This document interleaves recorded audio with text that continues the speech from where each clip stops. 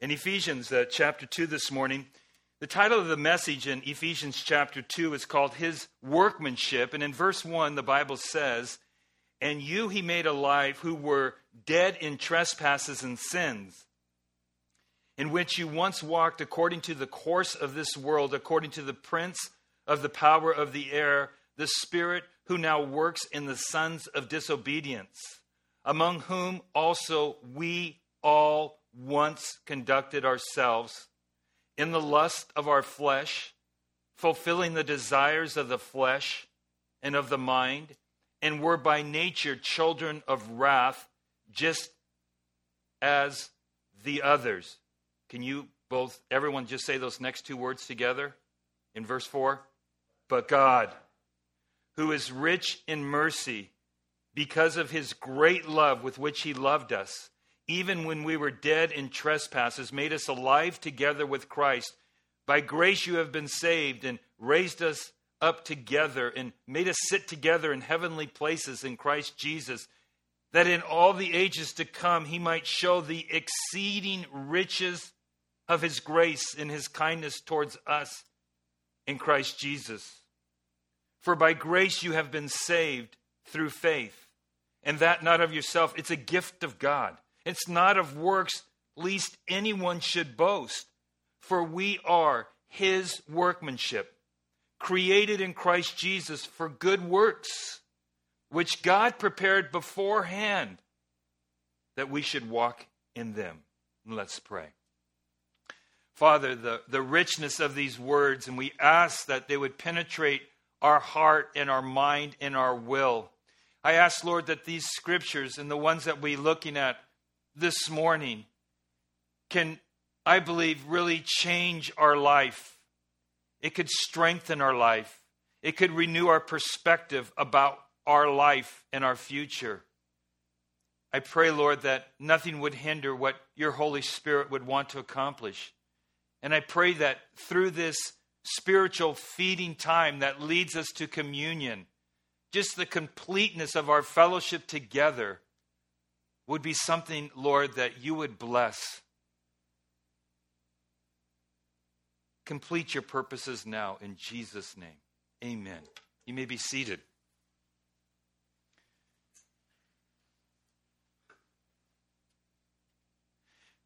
I wrote this morning that there is nothing that you can do to make God love you more. And there's nothing that you can do to make God love you less. There's nothing you can do to make God love you more. And there's nothing you can do to make God love you less. Is that good news? You have to think about it a little bit, I'm sure. It is wonderful news. When we're looking at the scriptures today, the verse 10 of chapter 2 is really what I want to, in a sense, park on, and then we're going to move back and capture what came before verse 10. But in verse 10, as we read, it says, "We are his workmanship, created in Christ Jesus for good works, which God prepared beforehand that we should walk in them." This morning in our service, and I want to thank you, John Limperis and Aaron, thank you, Lisa, family there, for being here. Yesterday, we had a memorial service, and it was a tremendous celebration. And on behalf of the family, thank you for many of you that were very helpful in preparing and helping us through. We actually had in our church facility yesterday, I don't know if you're aware, but that was the most people we ever had at one time. It was amazing because the doors had to be open, and besides all the chairs here, there was 100 more chairs that were added. And so I don't know if people were going down the hallway or what, but our team of servants did a wonderful job in ministering and setting up. And then what God had for us prepared in terms of the ministry and worship, in terms of Pastor Jim Murphy and the things he had to say, in terms of the presentation of the video and in the comments that were made. What it was a wonderful testimony to a wife, to a mother, to a grandmother, to a friend, Joyce Lemperis. You see, last Sunday, Aaron and Lisa and myself, we were just praying regarding Joyce, and just as she was fighting and trusting and believing, we were praying for her. And I believe it was that night that the last sentence that she said clearly was, "Cry not, for joy comes in the morning." Did I say that right? Cry not, for joy comes in the morning. That was her parting remarks. It's prophetic. Because she went to be with Jesus around 3 a.m. in the morning. And since that time on Monday, the family has been in the midst of receiving from the Lord and preparing. It's just been a lot that they've been through. And for us as a ministry, we want to come alongside because we're his workmen created in Christ Jesus. And the way that works, and the reason that this verse is so rich for us, is because most of the world is looking for purpose, looking for direction, looking for a sense of identity. And they have a lot of questions. And we once were, as the scripture said, we once were lost in this world.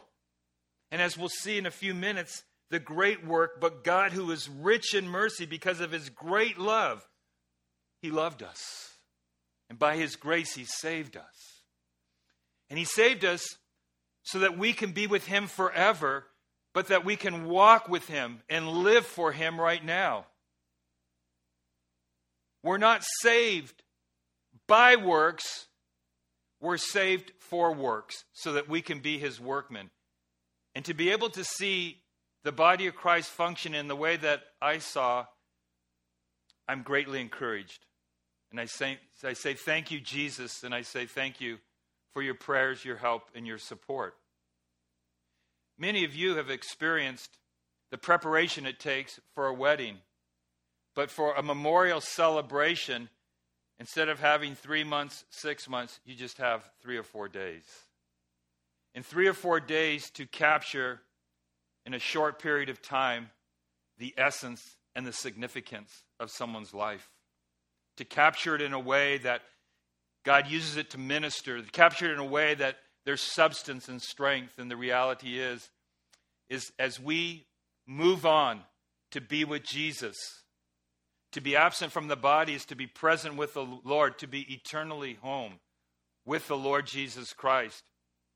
The challenge for me, and the challenge I want to share with each of us as we're working and walking through this week and right where we're at in the scripture, for we are his workmanship, created in Christ Jesus for good works, which God prepared beforehand that we should walk in them. The wonderful thing about Joyce Lemperis' life is she made it easy for every pastor to present a memorial celebration for her, because her life was a rock-solid commitment to Christ that was bearing fruit to the very end. And might I encourage each of us this morning that the goal of your life, one of them, make it easy on your pastor. What I'm saying is we're going through these scriptures. If we're living a compromising life, then there's great challenges when we want to bring a lasting testimony of God's work. Do you follow me? And so when we're going through these scriptures and this study and the delight of what it is to know God and to live for him, again, looking at that verse 10 as our key verse and then backing up from there. And as you have your notes before you, you see that point 3, all the grace in salvation. And that's what's taking place in chapter 2 in those first 10 verses. You see, we have to face the reality of our life. If you look back in chapter 2 of Ephesians, and as we look at those first 3 verses, there are verses that we do not necessarily want to look at. Those verses describe darkness. They describe a life apart from Christ. And yet, we find ourselves in verse 1, 2, or 3 at some time in our life. And if you have not come to Jesus Christ in salvation, if you've not received salvation, then you are in verses 1, 2, and 3 right now, today. And I'm glad you're here. I'm glad you're here. This fellowship is about building up the body of Christ. This fellowship is about reaching the prodigals. This fellowship is about reaching the lost for the kingdom of God. We believe God's word. We believe the power of the Spirit of God. We believe God is at work, and he wants to bring people to himself. But if you're looking and establishing and beginning to see God develop a testimony within your life, a testimony that you can communicate to somebody else, then you must admit, you have to admit that you once were a slave to sin and a slave to this world. However it may be, that was our resume before Christ. That's as far as it went on the resume. Whether we wanted to admit it or not, that's where we were at. That's where we were living. And there's a struggle that goes on within our lives. Thursdays typically is a day that my wife and I try to set apart so we can get reacquainted after the last 6 days. A lot's going on in our lives and in your life as well. And, you know, we do well to have maybe 4 hours or so of some concentrated time together. And some of the things that we like to do, many times going down to Bellingham, walking around, and you know how much of a heart we have to see God work, and we're very mindful of a lot of situations. But my wife said something to me, and it took me by surprise. I don't believe she's ever said this, because my perspective of myself would be somebody that is somewhat positive and persevering. That's my perspective, and it could be wrong. In this case, it was wrong. She said, and she was accurate, as we were walking in Bellingham, she says, "You seem really negative." And, you know, so I'm going to contend with that for a little bit. Just to prove her point, basically, is what happens. But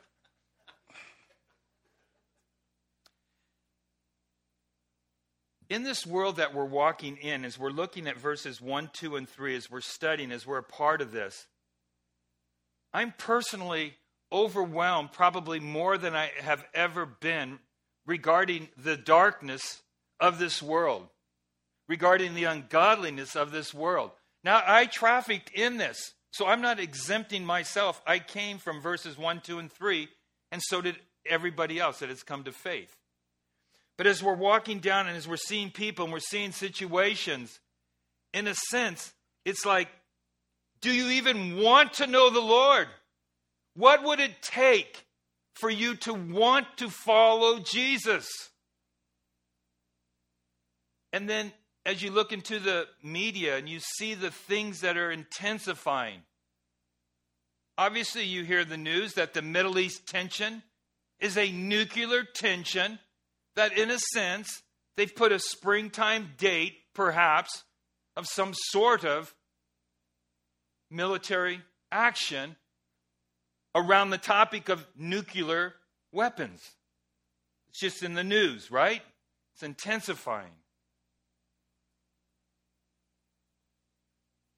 When our president talks about the Bible, and he says in the Bible, it tells us that we should be good stewards, and those who have more should give more, out of Luke's gospel, I wrote, as many of you may have seen, it's interesting, you speak of the Bible and you speak of Jesus teaching and making your point, but where was Jesus in the teaching when we want to talk about taking care of the life of the unborn children and taking care of the sacredness of the marriage covenant? Those are in our area. You're using the Bible, proclaiming your faith in Christ, and yet, what's with that? Am I deceived? Is the world deceived? In other words, as I'm walking down the sidewalk and I'm looking at that, I'm seeing things that have gone on regarding Planned Parenthood, a change of idea of those supporting it, and then a change back again. And just looking, things are intensifying, at least in my world and my perspective. And it's a battle. And it's here. And we want to see the victory of Jesus. He's greater. His power is greater. His blood cleanses from all the sin. And I'm wondering, Lord, please work. And as my wife pointed out how I was responding, she was right. I need more of the love of Christ dominating, filling, and overflowing from my life. Because it's the loving kindness of Jesus Christ that leads all of us to him. That's what it is. And inside the reconciling of these battles, of this world that we live in, we're not a part of it. My citizenship is in heaven. I assure you, Joyce has none of these battles today. She is at the right hand of the Lord. I mean, at the fullness of joy in Psalm 16, being with Jesus. And what a great joy and what a great blessing to have that reward. She finished her work. She stayed the course. She was filled with joy. She was a prayer warrior. She believed it. She was his workmanship. She was an inspiration. She knew that she was a new creature in Christ Jesus. And so we are all encouraged. And then now we move to verse 4. In verse 4, as I was studying it, pondering it, meditating it on this week, this is where the Lord said, this is where I must go. I must go, but God. But God.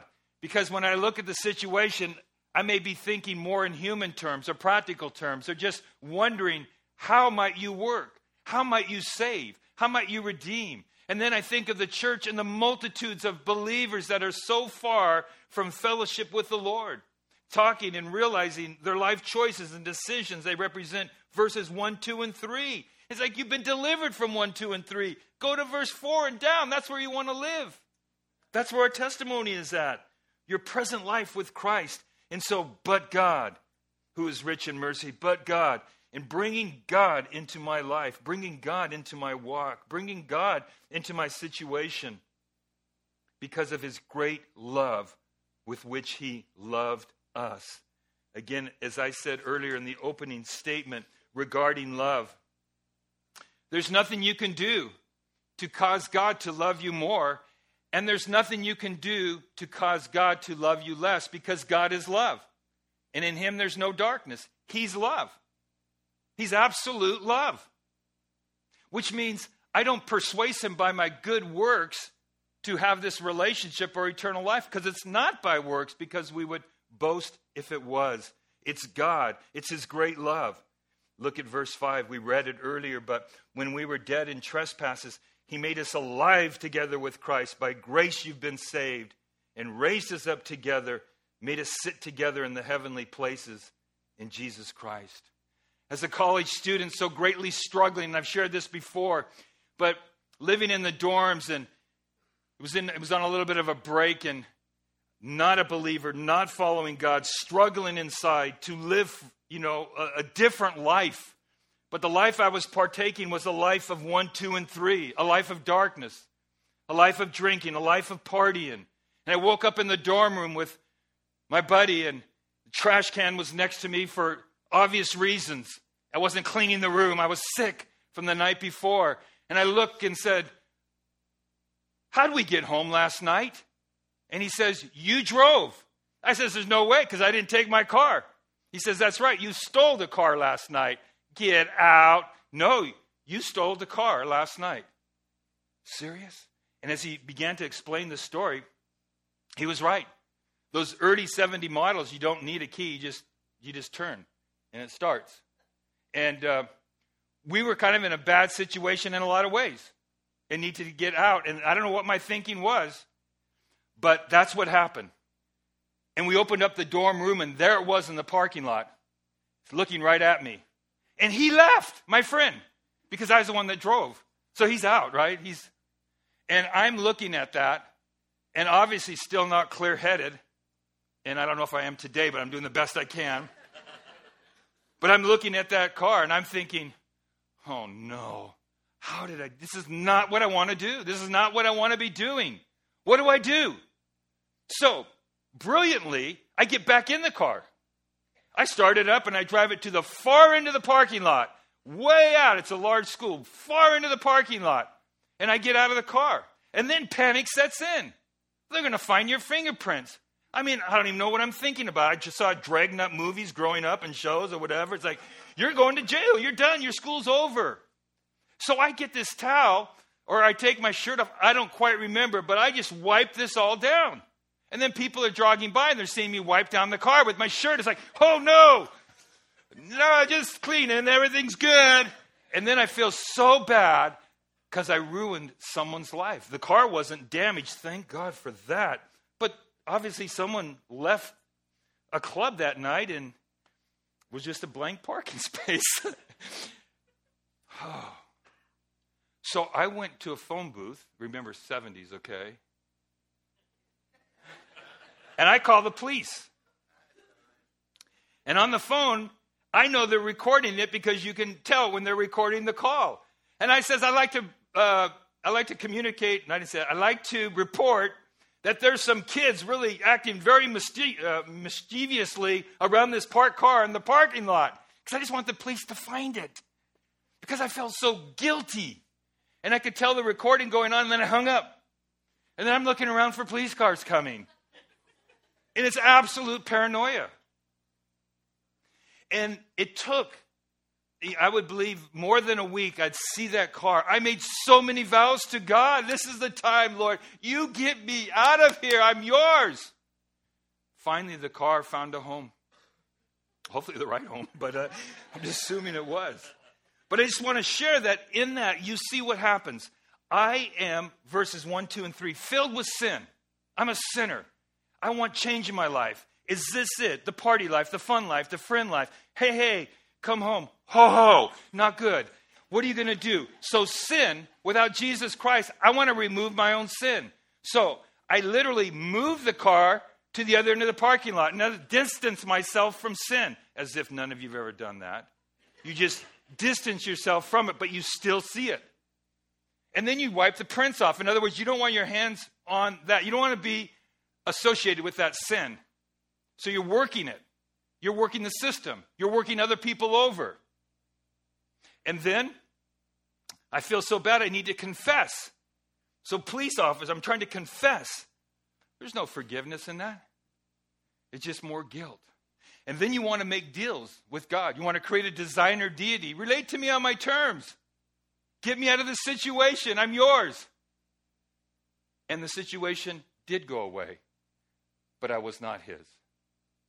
I was deeper into darkness because I was not his. Sin got worse. Those are just the cursory ones for Sunday morning. Not proud, but it's the truth. If in fact when God is, in a sense, speaking, and if you don't want it, then you go darker and darker into this darkness, into this stronghold, into this place of verses 1, 2, and 3. And finally, by the presence of the Holy Spirit and the conviction of sin, my wife present, repenting to God, but God who's rich in mercy because of his great love. And I never related to him regarding his great love.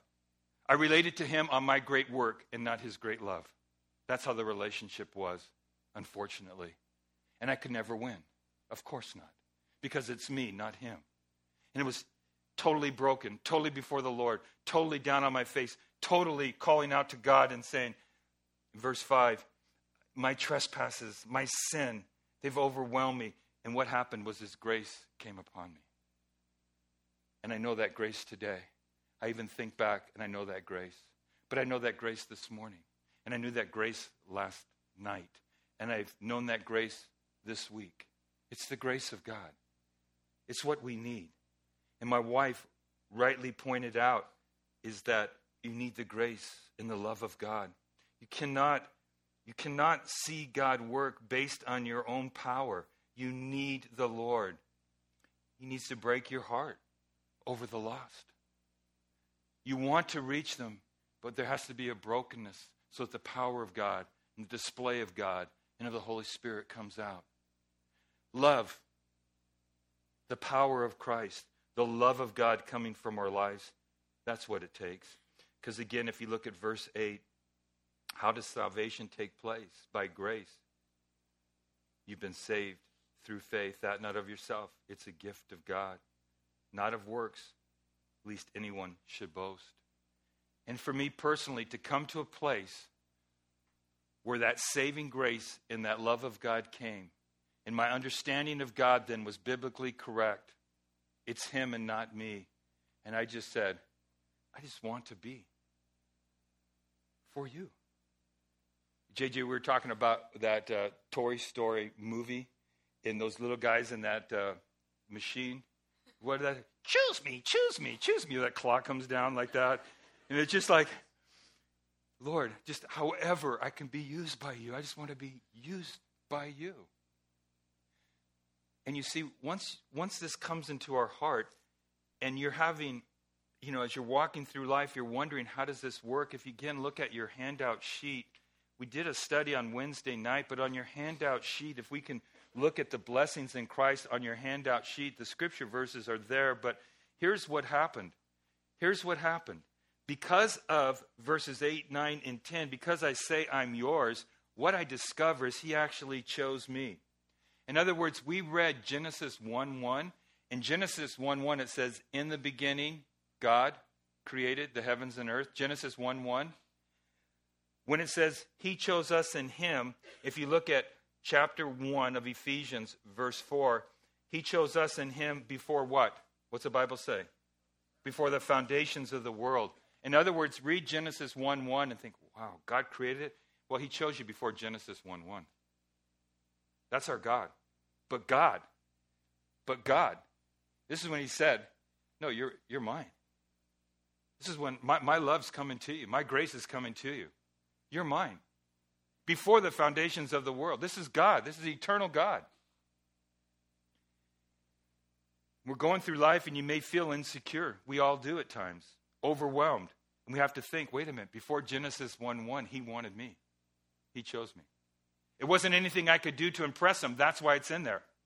Because many times our carnal thinking will bring about a sense of, well, God, of course you wanted me. You knew how good I was going to be at such and such. Wrong. I chose you because I'm God. I love you. And then we see the relationship is secured because he adopts us. Many times in this world, as I was going through even this week and now, but coming back and realizing, wait a minute, I'm accepted in the beloved. That he's redeemed me through his blood. He's forgiven every sin according to his grace. He provides wisdom to live. He provides the information I need to know and to do his will. He puts us together into a family. He says that there's an eternal inheritance and there's the joy of some of that right now. He seals us with his Holy Spirit and he guarantees through the sealing of the Holy Spirit that we're his. And then we see at the next part of chapter 1 that we're going to pray. Because when we see all the things that we have, all these blessings that are there, we wonder, how does that work though? I mean, I read this, but it's like overwhelming. I mean, it's rich, it's right, it's true. But how does that work in my life? And he says, well, I'll show you. You just pray. So you pray that there'd be the spirit of wisdom. You pray for the revelation of the knowledge of him.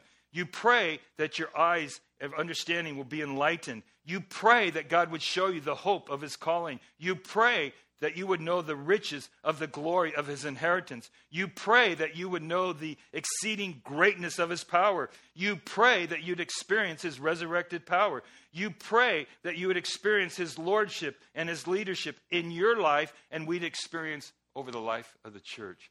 Amen? He has it all together for us. Ephesians. It's about our position in Christ and our purpose because we're his workmanship. Created in Christ Jesus for good works. He's prepared them beforehand that we should walk in them.